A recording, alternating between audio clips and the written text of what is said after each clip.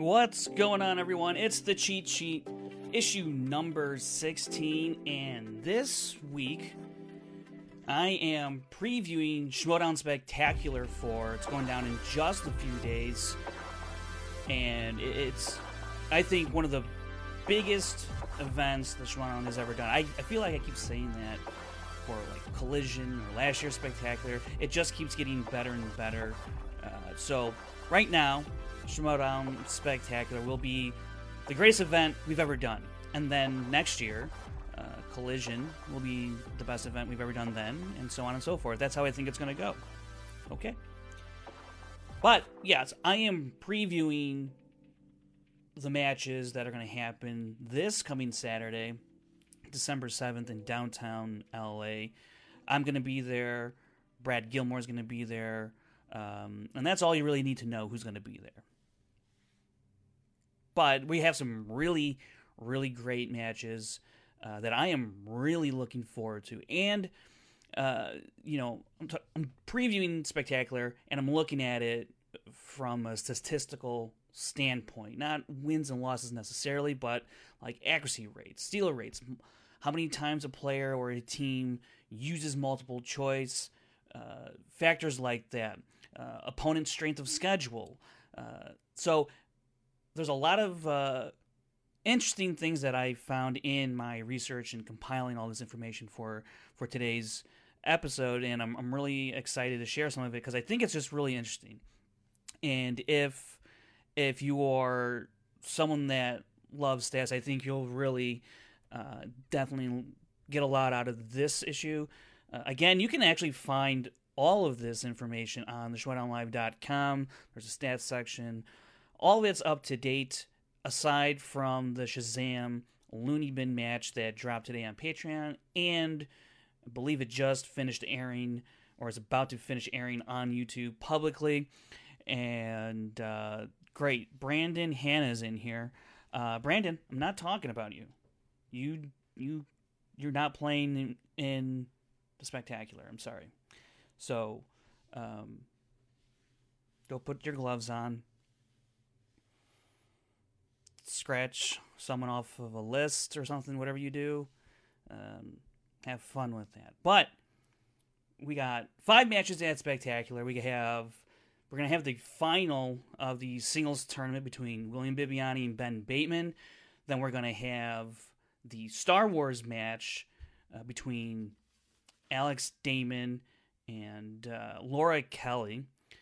Then after that, we will have the team championship between Founding Fathers and a team to be determined. If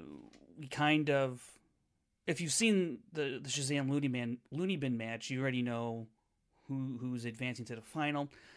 But I'm not going to talk about any of the spoilers. I will talk about all Final Four teams from the tournament and how they would stack up against Founding Fathers, so don't worry about any spoilers if you haven't watched that match yet. The fourth match now, at Spectacular, will be the Inner Geekdom Division champion, Brandon Hanna. It'll be between Mike Kalinowski, okay, Brandon Hanna, and he'll be defending it against Kevin Smets. You got that, Brandon Hanna?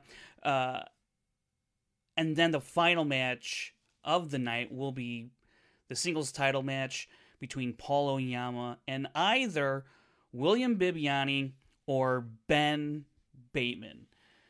So let's get into how Ben Bateman and William Bibbiani stack up, because going through these numbers, I figured I'll see someone who has kind of an advantage in one area or another. Now, that's kind of what I found, and I'm curious to see what other people think of that point. But Ben Bateman has gone on a tear this year. I mean, he lost to Mike Kalinowski, but after that, he's just elevated his game to another level. Right now, he has a record of 4-1 entering this match against Bibbiani. He has an accuracy rate of nearly 87%. It's 86.84% this year in singles division. Yes, by the way, all these numbers are for just the 2019 season. It's not a lifetime stat. But Ben Bateman's accuracy rate is the third best accuracy rate this season amongst players with 2 or more matches. William Bibbiani his accuracy rate is 86.60. That's about 0.24 less than Ben Bateman's, and that makes Bibiani's accuracy rate the fourth best accuracy rate in the singles division this year. So, is there an advantage there? Who has the advantage? You got to look a little deeper. For steal rate, it's hard to quantify just because not a lot of people or a lot of players have, Ben Bateman, he's had 10 steal opportunities and he's capitalized on 8 of them. Bibiani, on the other hand, through his 6 matches this year, he's only had 4 opportunities for a steal. That's not a lot when you compare it to Ben Bateman, right? But he's capitalized 3 of those 4 times. So who has the advantage in terms of steals? I don't know. And when you look at Ben Bateman's and Bibiani's steal opportunities, we got to look at their opponent's accuracy rate, average accuracy rate against playing against them. So it's not about the level of competitor that they are playing.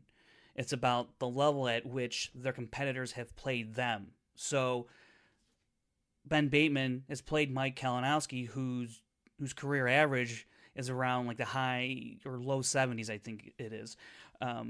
But if he played up, even though both of them in that match actually didn't play really that great, but let's just say player A is like a 60% average player, but he puts up like a 90% accuracy rate. That's how this opponent average is kind of compiled. It doesn't take into account their lifetime average. It just takes into account how they played against Bateman or how they played against Bibbs. And, Bibbs has played, yes, he has played proven tough competitors. He's played Chance Ellison, Ethan Irwin, John Roca, both those guys twice in that triple threat, and then individually in the tournament. He played Dan Murrell, came up short in that one. But right now, and then, he's playing Ben Bateman next.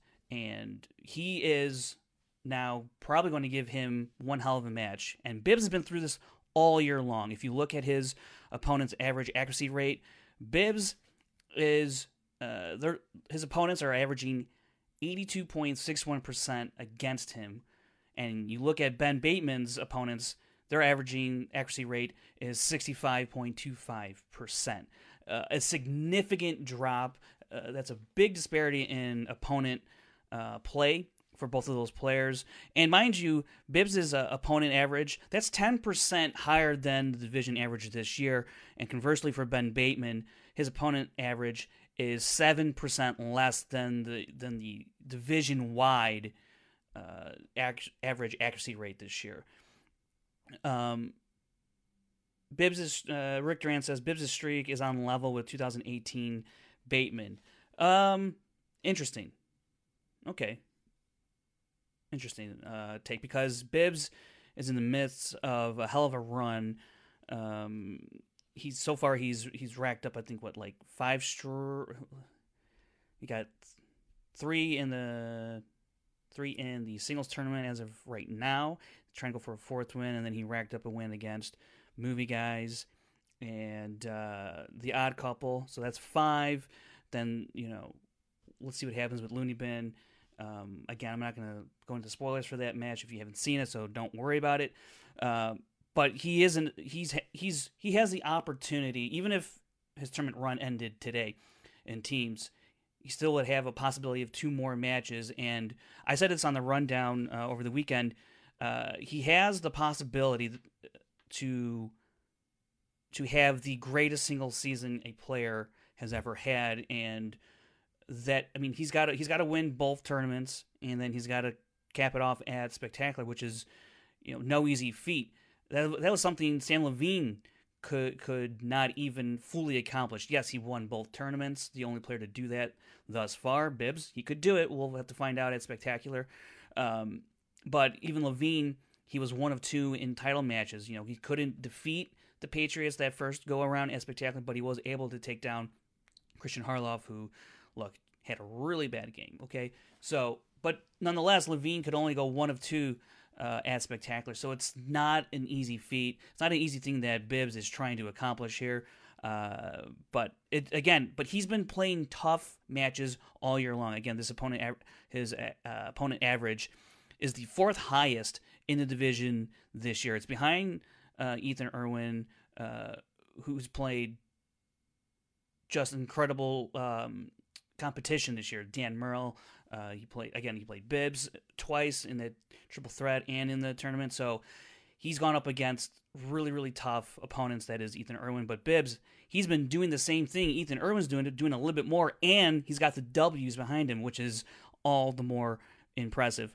Going down, here's the one other stat that I find interesting that I'm really trying to dig into more is at the rate at which players and teams use multiple choice. How accurate are they with multiple choice, and what is their usage rate of multiple choice? Because the higher the usage rate for a player or a team, that obviously is going to take away potential points that that player or team can accumulate in the second round, which can then, be your downfall when it gets into the later rounds because you went to multiple choice, you took away that 1 point. Now it's no longer a tie game; it's a 1 point win for the other team. So you're canceling yourself, you're hurting yourself, but at the same time, is it the right strategic move? So all of that can kind of cascade by the time you get to the end of the match. So when you look at multiple choice usage rates for both for Bibbiani and Bateman, Bateman has the second lowest usage rate this season. He only goes to multiple choice 15% of the time this year. He's done that 15% of the time, and in those usages, he's 2 of 3 converting on multiple choice. Bibbiani, his usage rate is actually double that of Bateman, with a 29.17% usage rate, which is the 8th lowest in the division this year. But he is 7 of 7 on multiple choice. So if he goes multiple choice, Ben Bateman should not expect a steal.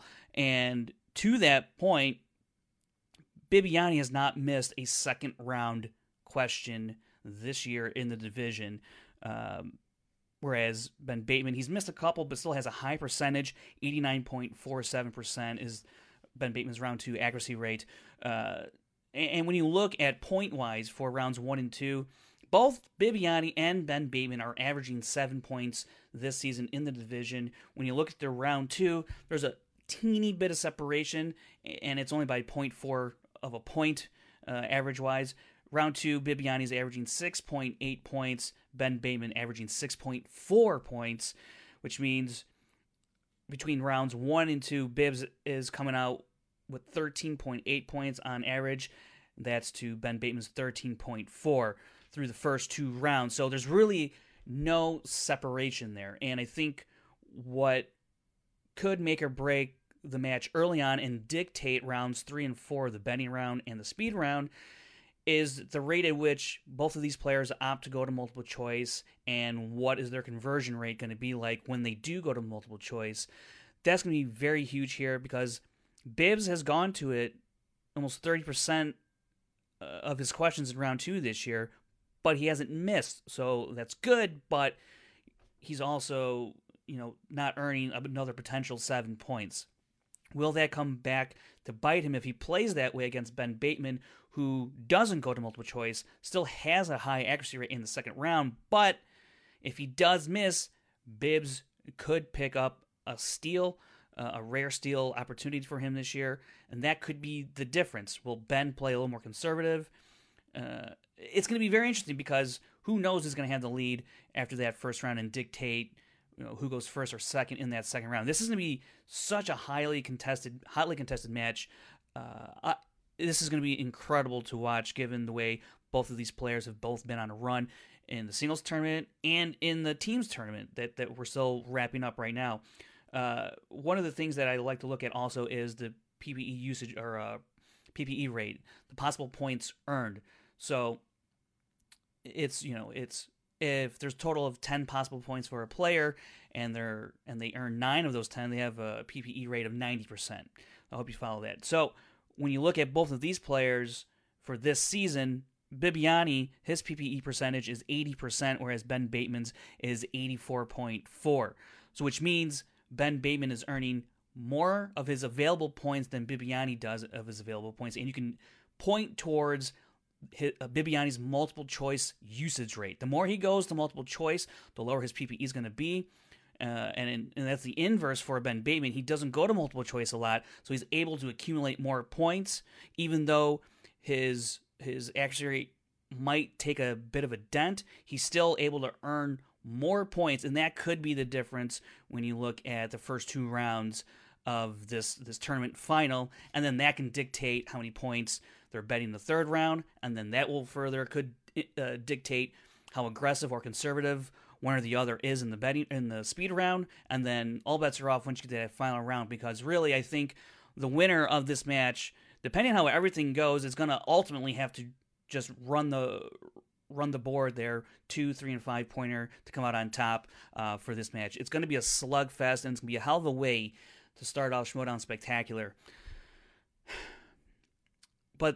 And so I look at this and I go, I kind of want to give Ben the edge, but Bibiani has been playing tough competition, tough play all year long. Like I said, he has the 4th highest opponent's average rate this year compared to Ben's, who's down it's the 18th strongest, if you want to look at it that way. So 65 to 82%. It's a big disparity, but Ben has been playing really well, and I think you can point towards strategy. Now, how will these two fare against Paul Oyama?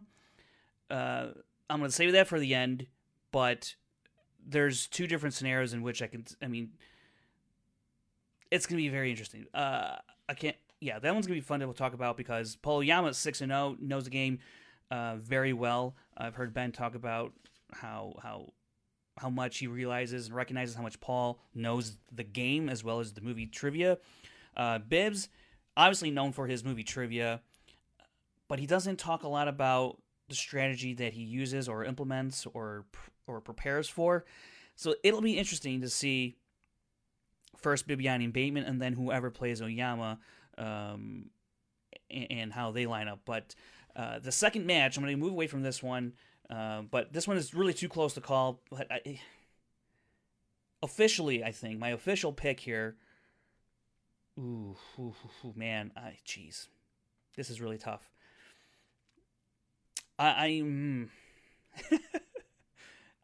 think I'm gonna give it to Bibbs because he's played tough competition all year long. He's battle tested. He's been through it all. He puts up huge numbers when you push him to the distance. And I think he's gonna swing for the fences. I mean, Ben will too, but I think this is going to be interesting. And the other thing, too, Bibiani's had 3 perfect first rounds. 3 times he's gone 8 for 8. However, he's only capitalized on the bonus just one of those 3 times. Ben's done it twice, 8 for 8, and has capitalized on both of those bonus question opportunities. So, it's going to be... This one is really, really, really close, and I can't wait to see it. Second match of Spectacular. Let's get on to this one. There's not a whole lot to talk about this Star Wars Championship, other than the fact that Alex Damon is answering 89.72% of his questions, compared to Laura Kelly's. She's answering 90%. But you got to look at Alex Damon. He's 4-1, so over 5 matches, he's answering just a hair under 90%. Laura Kelly, in her 2 matches, she's answering 90%. And in 2 matches, she's only missed 4 questions. She's 36 out of 40. Very impressive. She's had perfect first rounds in both of her matches. If there is anyone who can take down Alex Damon, I think it is Laura Kelly. I think she has a great shot at doing it. And I went back and I was trying to get more of an even comparison between Alex Damon and Laura Kelly.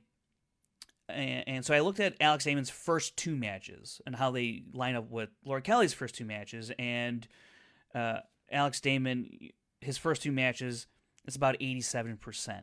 Compared to Laura Kelly's 90%. Then I looked at Alex Damon's last 2 matches, and pretty much the same. He's about 89% in his last 2 matches. He's 42 out of 47, so he's missed 5 compared to Laura's 4, but it's 42 out of 47 for Alex Damon, 36 out of 40 for Laura Kelly when you compare their 2 most recent matches. So very, very close. Alex Damon's had steal opportunities. PPE percentage actually favors Laura Kelly just slightly. Again, that's that's a bit of a skewed number because Alex Damon has played more matches, so I would have to go in and like rebalance it. But even then, it's just really, really hard to say. But like I said, if I think if Alex Damon's going to lose, Laura Kelly's the one to do it. I know there's Scrimshaw out there, and I know there's Andrew DiMolanta out there who's chomping at the bit to get his shot. Sam Witwer's not walking through that door. Ken Knapsack, I you know what? I think he's pretty comfortable at the desk. So, Laura Kelly, not only is she our only option, but I think she's the best option we've had since a Sam Witwer. And that's no disrespect to anybody else. I just think that highly of Laura Kelly. And I know Christian Harloff said something earlier on SEN today specifically about Laura Kelly's post-match interview and how Jen brought up the match with Alex Damon, and she thought, I'm paraphrasing, but she thought she was going to get creamed by Alex Damon. He's like, you can't have that mindset going into a match like that. And I heartily agree.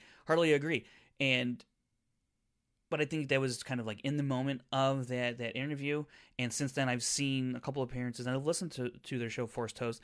But I've heard Laura Kelly talk more, and she's prepared. She's prepared. She knows her stuff. I think she was just paying a great amount of respect to Alex Damon for everything he's accomplished thus far. And so I don't think she has a defeated mentality going into this match. I fully think she's confident, and I've heard her say that these questions aren't super deep cut. This is coming from her perspective. Aren't super deep cut. So she feels like she knows everything that's going to be asked. It's just a matter of recalling it within those 15 seconds. And if you can do that, she probably feels like she has as good a shot as anyone will ever have against Alex Damon. And I gotta believe he probably feels the same way. I don't think there's a question that's going to be asked that night on that stage that neither of them will know. It just depends on whether or not they will know it within 15 seconds. And Star Wars, the Star Wars division, Star Wars matches have really shaped up to be just that. Who can recall all that information when it's called upon within the 15 seconds? And if you can do that, you're going to win the match. But this one, I think this will go to overtime. And I think it will go deep into an overtime run. I think it would be really something to see Alex Damon and Laura Kelly just go 20 questions deep into sudden death and have one of our best finishes of all time. It will, I dare to say, it might rival the Iron Man match final between Knapsack and Witwer. That's what I think could happen for the Star Wars Championship. People might sleep on it because you don't see it a lot, but I think it might be one of the most surprising matches of the night. And generally, we don't get that with Star Wars just because it can be Alex Damon is so good, it can just be a complete wipeout. That really hasn't happened besides the Bruce Green debacle, which we don't need to go down that road. But I'm looking forward to this championship match for the Star Wars division, and I am going to officially pick Laura Kelly as my pick for this one, based on nothing other than Alex Damon's got to lose sometime, and Laura Kelly's good enough to end the reign of Alex Damon in the Star Wars division. All right. The third match of the Spectacular will be the team title match. Now, we do not know, as of this moment, who will face Founding Fathers for the team title, and there's a lot of implications regarding the managers and drafts and all of that, because if Founding Fathers wins, then Tom Dagnino can retain them. If they end up seeing who's the boss in the final, well, that means Tom, yes, will be able to keep one of those teams because one of them will be champions. But we do not know if who's the boss will be there. And honestly, if you're Tom, you kind of don't want to see who's the boss in that final, as long as you could guarantee Founding Fathers is going to win, right? So, because you also want Ben Bateman to win the singles title. Best case scenario for Dagnino is who's the boss doesn't make it to the title match, the team title match. Founding Fathers, whoever they play, defends. That means Dagnino gets to keep Merle, and Roca. The other side of that has to be Ben Bateman defeats Bibiani, defeats Oyama, and then Dagnino can keep Bateman because he will now be a singles champion. And because Who's the Boss, they're in the final four of the tournament, they're going to be a top 5 protected team, which means Who's the Boss cannot be split up via the draft. And because Ben Bateman is being held by Dagnino, Riley has to go right along with him. So the entire Horseman can stay intact. There is that scenario, which means Dagnino would basically not draft until the 5th round. So it could be a very interesting, if that's the way it goes at Spectacular, Dagnino will be set up. The 5 Horsemen as a whole will have a tremendous advantage over every other team because they will all be more than likely a mix and match of players that maybe have never played together, new teams, all that, while Dagnino and the 5 Horsemen, they keep their continuity, they keep their nucleus, they keep the whole group together, and it could be really interesting. It could be really interesting. But who are they going to play? Now, when I was going through all the numbers of the final 4 teams, Who's the Boss, The Family, Shazam, and Looney Bin, by far and away the best numbers belong to Shazam. It's actually really, really disgusting how good Shazam has been through 3 matches. They're 3-0, right? Heading into that Looney Bin match, which I'm not going to cover if you did see it, so don't worry about the spoilers. Shazam has the top accuracy rate amongst all 5 teams. That is, again, Founding Fathers, Who's the Boss, The Family, Shazam, Looney Bin. Shazam has a 90.79% accuracy rate. They've only had 1 steal opportunity. They didn't capitalize on it. PPE percentage, Shazam top amongst those 5, 87%. They also have the top round 1 percentage at 92%. They have just one missed question in the second round, so that's an accuracy rate of 94.44%. That's tied with Looney Bin. That's better than Who's the Boss. That's better than the Founding Fathers, but it is less than The Family of Drew McWeeny and Andrew Guy. They've only missed 1 as well, but because they're 5-0, they've had more questions and have a higher volume of questions. Their accuracy rate is actually at 96.67%. PPE percentage for round 2. How many points are they earning of the 12? Founding Fathers is averaging or earning about 73% of their points.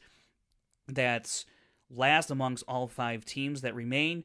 The highest percentage belongs to the Looney Bin, who's earning 94.44% of the points available to them in the second round. Tom is an absolute machine, and he's really just, after they get out of that first round, it's like autopilot once it goes into the second round for Tom. It's really something special. But the Family, they're at 90%, earning 90% of their points in that second round. So Andrew Guy and Drew McWeeny, you cannot deny that. I mean, yes, they're 5-0, obviously, against a couple iffy teams, sure, but they've certainly proved their worth definitely time and time again now by earning 90% of their available points in the second round. When you combine rounds 1 and 2, accuracy-wise, it's Shazam. They're answering almost 93% of their questions through the first 2 rounds, and they're earning 88%, almost 89% of the available points between rounds 1 and 2, not including steal opportunities, and those are top rates amongst all 5 of these teams. And when you look at points through the first 2 rounds, Founding Fathers are averaging 22.3 points. Who's the Boss? They're averaging 23 points. The Family, just a tick above Founding Fathers, they're averaging 22.4 points. The Looney Bin, they have the second best average point through the first 2 rounds at 24.7 points, but it is Shazam. They are averaging 25.7 points through the first 2 rounds. So if they were to play the Founding Fathers, they could have a 3-point lead over the Founding Fathers after the first 2 rounds. That would be incredible to watch because of, again, I just go back to Bibiani has played probably the toughest competition you could face in the division in singles and teams all year long, and he's been doing it at such a high level. Now you look at a team like the Family, very good in the second round, which means that bars any other team from having any steal opportunities and gaining extra points that way. They just don't let it happen, and some teams need that. And without that, the Family has proven to be the better team more times than, well, all 5 times at least. Right? So it's interesting. Who's the Boss? When I look at, they're also very, very good in the second round. All these teams are really good in the second. Here's the interesting thing about these teams when it comes to the second round. Founding Fathers, through 4 matches, have only missed 2 questions. Who's the Boss through 3 matches this year have only missed 2 questions. The Family through 5 matches have only missed 1 second round question. Shazam in their 3 matches thus far, they've only missed 1 question in the second round, and the Looney Bin, they've also missed just 1 question in their 3 matches in the second round. It's some of the best play. This is the best the team's division has ever performed by far. So it's really hard to say, first of all, Founding Fathers is going to have one hell of a fight on their hands, whoever they face of these final 4. Statistically speaking, Shazam is an absolute monster. And then you have the Family between Drew McWeeny and Andrew Guy. They have found a level, and Andrew Guy's been great in the first round. He's not getting perfect rounds, but he's doing enough because Drew McWeeny is that guy. He was the guy when he was a part of Above the Line. I know Sam Levine won the singles title and all of that, but Drew McWeeny on a team with Sam Levine, who people proclaim as the GOAT, let me tell you something. On that team, Drew McWeeny was the guy. He was the guy on that team with a great player like Sam Levine, and he continues to be that guy on the Family and more. He's playing better, I think, than when he was with Sam Levine and Above the Line, and that's saying something. Because Andrew Guy is no slouch. Drew McWeeny only needs 6, maybe if he's lucky, get 7 points out of Andrew Guy for that first round, and then after that, it's the Drew McWeeny show. Not to put down Andrew Guy's abilities or knowledge, because he certainly has it, but when you watch those matches, you can see Andrew Guy deferring to McWeeny what he wants in the second round. McWeeny has that golden arm. He seems to get just the categories he wants. So it's really incredible. And then when you look at who's the boss, Ben Bateman, Mark Riley, they have this renewed vigor about them, renewed focus that, they have a knockout. They're a scary, scary team. And Ben Bateman is probably the most strategic player left of this group. And that bodes well for Mark Riley, where he doesn't have to kind of worry about any of that stuff. He leaves that up to Ben, and he's just got to go out with that confidence that he knows Ben Bateman's going to help put their team in the best spot when it comes to the second round. And if they get to the final, the betting round, the speed round, all of that. So there's a great nucleus, or a great leader, if you will, on each of these teams that kind of leads the charge. And when they go up against whoever goes up against Founding Fathers, look, statistically speaking, Founding Fathers are going to be down. However, when you look at Founding Fathers' latest match, the title-winning match against Corruption down in Orlando, double first round, double dewberries happened for Merle and Roca, and if they bring that same level of play, it kind of just throws everything else out the window. But that's assuming a team like Shazam or Who's the Boss doesn't match that level as well. And any of these teams really, really could, aside from probably the Family or Looney Bin, honestly, because I don't see Video Drew getting a perfect first round, and I don't really see Andrew Guy getting a perfect first round. He'll get 7. I don't know. There's just always that one question in that first round that just seems to trip up most people, and I haven't seen Andrew Guy really been able to tackle those kind of questions to get a perfect first round. But that's just one part of the match. When if you're in that tournament final or you're in the actual title match at Spectacular, that's 5 rounds, and there are other strengths that Andrew Guy has that can benefit the family, that can help Drew McWeeny get his second team belt that he so desperately desires. The team match is going to be something else, that's for sure. Whoever ends up facing the Founding Fathers. All right.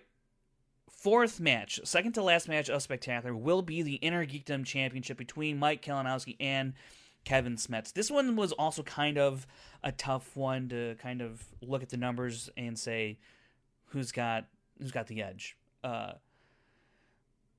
Mike started off his Inner Geekdom campaign this year with a loss to Rachel Cushing in one of the most extraordinary title matches the league has ever seen, the Schmoedown has ever seen. He was down by 8 points. He stormed back to tie it, go to overtime, only to lose it by a letter. Right? We all know the story. Then he was eventually able to recapture the title by defeating Kevin Smets at Collider Collision, a number 1 contender match. A lot of people will say that Smets beat himself that day. Mike Kalinowski didn't win it. Other people will say Kalinowski won it because he had to answer his question to seal the deal. You know, the only thing that kind of was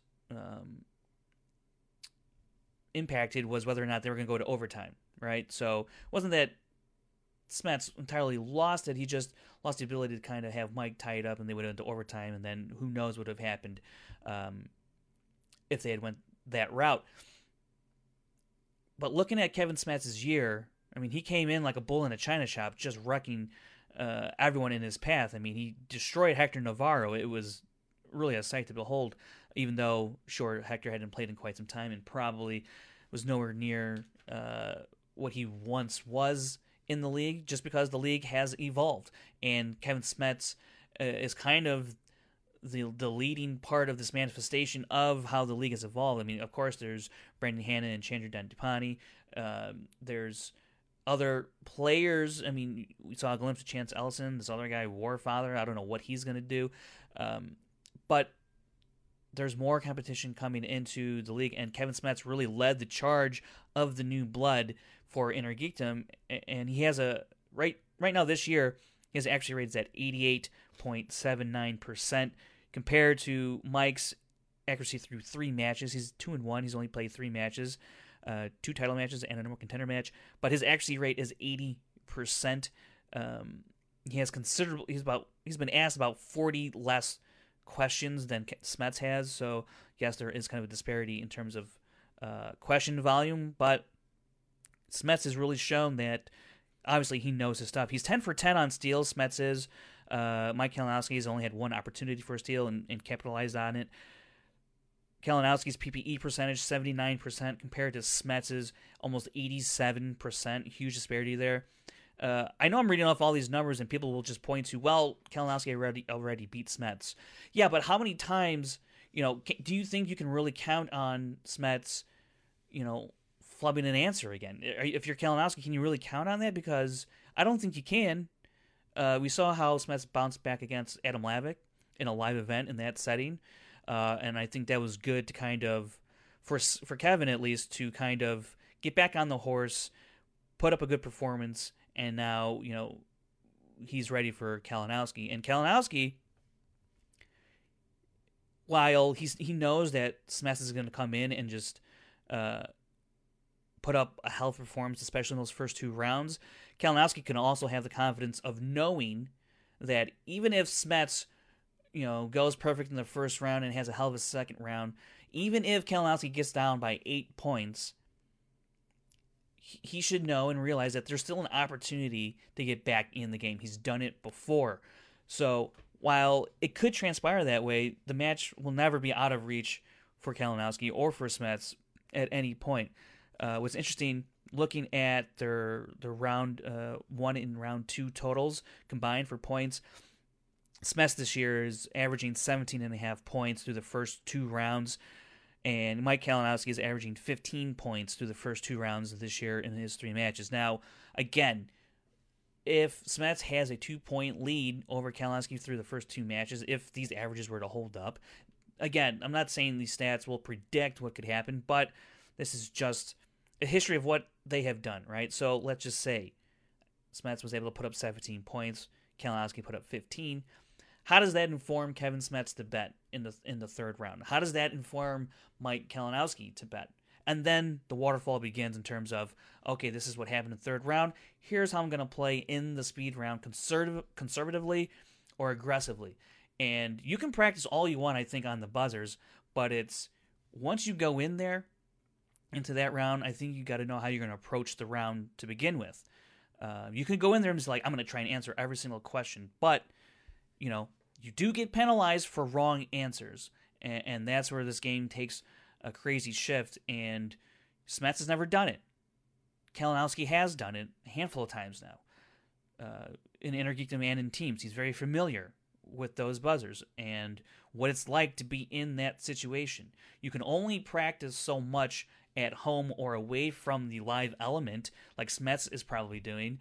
You can only do so much. And of course, you got to say Kalinowski has the edge in that department because he's done it a handful of times now. However, you can, if Smets is able to navigate his way through the first three rounds, he might not even have to worry that much about the speed round. Is that a long shot? Yes. Is that best case scenario for Smets? Absolutely. Is it likely? Probably not.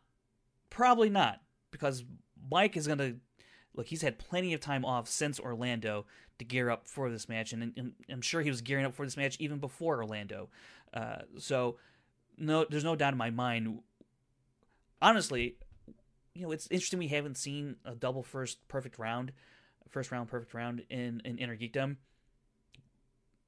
I'm willing to put good money on that we'll actually see it on December 7th between Smets and Kalinowski. Both go 11 for 11 in the first round. Bold prediction. It's not too bold because Smets has had one perfect first round this year. And interestingly enough, actually, when you look at Smets and Kalinowski the last time they played in a 3-rounder, sure, Smets did outscore Kalinowski 7-6. I would expect to see that low of a number again. I think they're going to become really hungry, really prepared. I think both players were definitely nervous at Collision because I think Mike fully understood that he could lose to Smets, and Smets, I think, fully believed that he should beat Kalinowski, and I think they were nervous for those reasons. I could be right, I could be wrong, but nonetheless, it was 7-6 Smets in favor of Smets after that first round of Collision. I don't think we're going to see 7 or 6 points from either of these players. It's either going to be 9, 10 points, maybe 11 points from both of them. I'd be surprised if someone hit 7. I think it's 8, 9 perfect rounds after that, which is what we're there to see, and I think they're going to deliver it. And this could also go down as one of the greatest all-time Intergeekdom matches we've ever seen. It could rival, honestly, Kalinowski-Cushing 2 back in February at the Schmoedown Throwdown. I have really high hopes for this match. It's my most anticipated match of Spectacular, and when you try and when you put your name down and say I'm picking this player to win the match, when it comes to this match, there's really no right or wrong way to look at it. I mean, sure, you can have your fandom for one player or the other, and you're going to root for them, obviously. But if someone said I think Kalinowski's going to win it, I go, yeah, you could be right. Or someone will say, I think Smets is going to win it. I go, you're absolutely correct. I have no idea who's going to win this, but I will say I like an angry Kalinowski more than I like happy Kalinowski. It's just more fun for me as a viewer, as a fan to watch. So that's why I'm going to pick Smets to win this one. And like I said, either one could win this one. It's going to be a brutal, brutal match. And I both know how much both of these players want this win. And it's going to be highly emotional, I think. We'll see who can deal with those emotions and manage them on that stage in front of hundreds of people. And it's the second to last match, but people might view this as their main, the title match, the marquee match, like I will. man, but yeah, I'm gonna because next year, can you imagine just a more of an angry Kalinowski, especially with the draft? Um, I would love to see it, but it's gonna be tough. It's gonna be tough, but yeah, I'm gonna official pick is going to be Kevin Smets on this one. All right, last match of Spectacular will be the singles title match between Paul Oyama and either William the Beast Bibbiani or Ben Bateman. I've gone over Bateman and Bibbiani's numbers. They're at the top of the division table this year. They're the top two performing players. However, they do have one loss each to their record this year. Paul Oyama, however, does not. He's a perfect 6-0. He's only the second player to go 6-0 in singles. Sam Levine's the other guy, where he ultimately went 7-0 before he retired. Paul Oyama, he's trying to become that second person to go 7-0, and I just don't know if he can do it. I'll say, well, first off, here's Paul's numbers. This year, he has an accuracy rate of 77%. He's 3 of 7 on steals with a PPE percentage of 72%. That's the 7th best in the division. His accuracy rate is actually 8th best in the division. It's not even the top 5, and yet he's 6-0. And that's because when you look at his opponent's average accuracy rate, it is the 16th toughest, or it's about middle of the road in the division with 67%. His opponents are averaging 67% accuracy rate against him. When you look at multiple choice usage, it's right on par with Bibbs. It's the fifth lowest at almost 21%.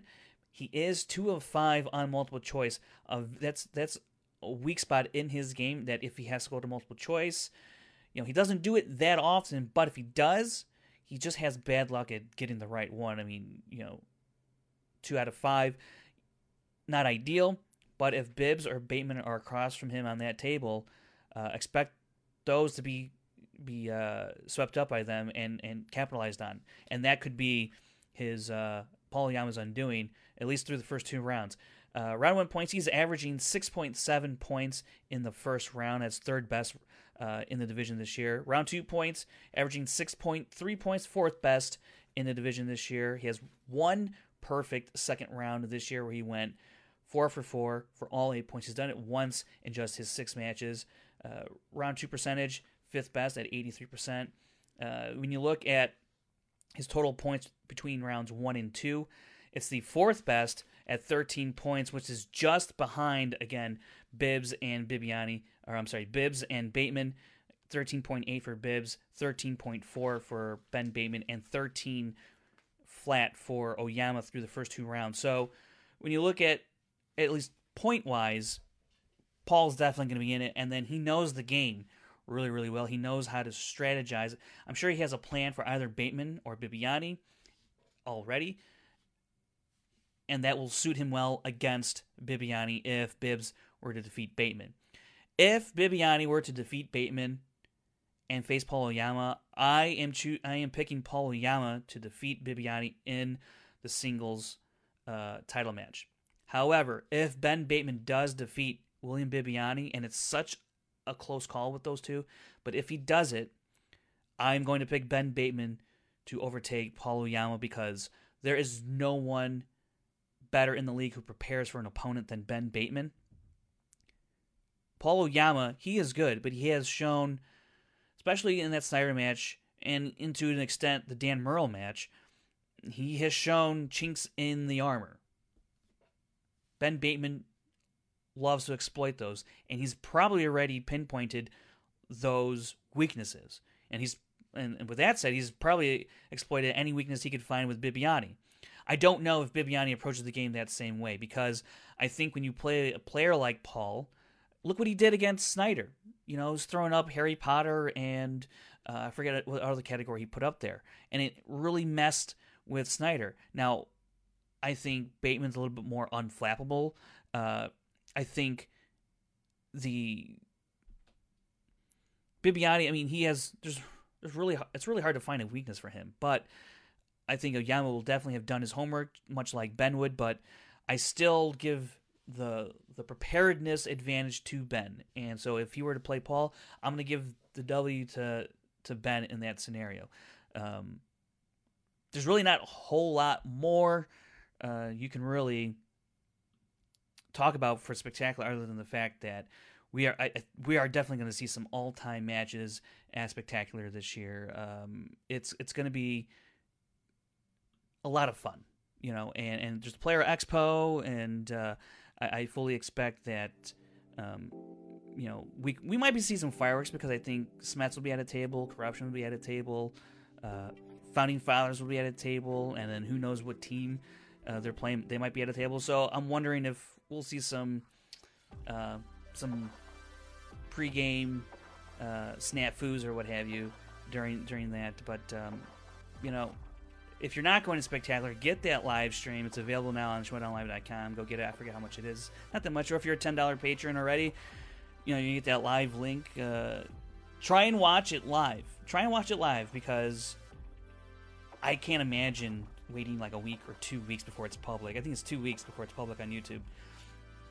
There's just too much that's going to happen on December 7th. So, look, Spectacular. It's going to be the best event we've ever done. All right. That's enough for me. This is Cheat Sheet number 16. Go check it on the podcast. Movie Trivia, Schmoedown podcast feed. Find it there. Past episodes as well. All right. I'm out.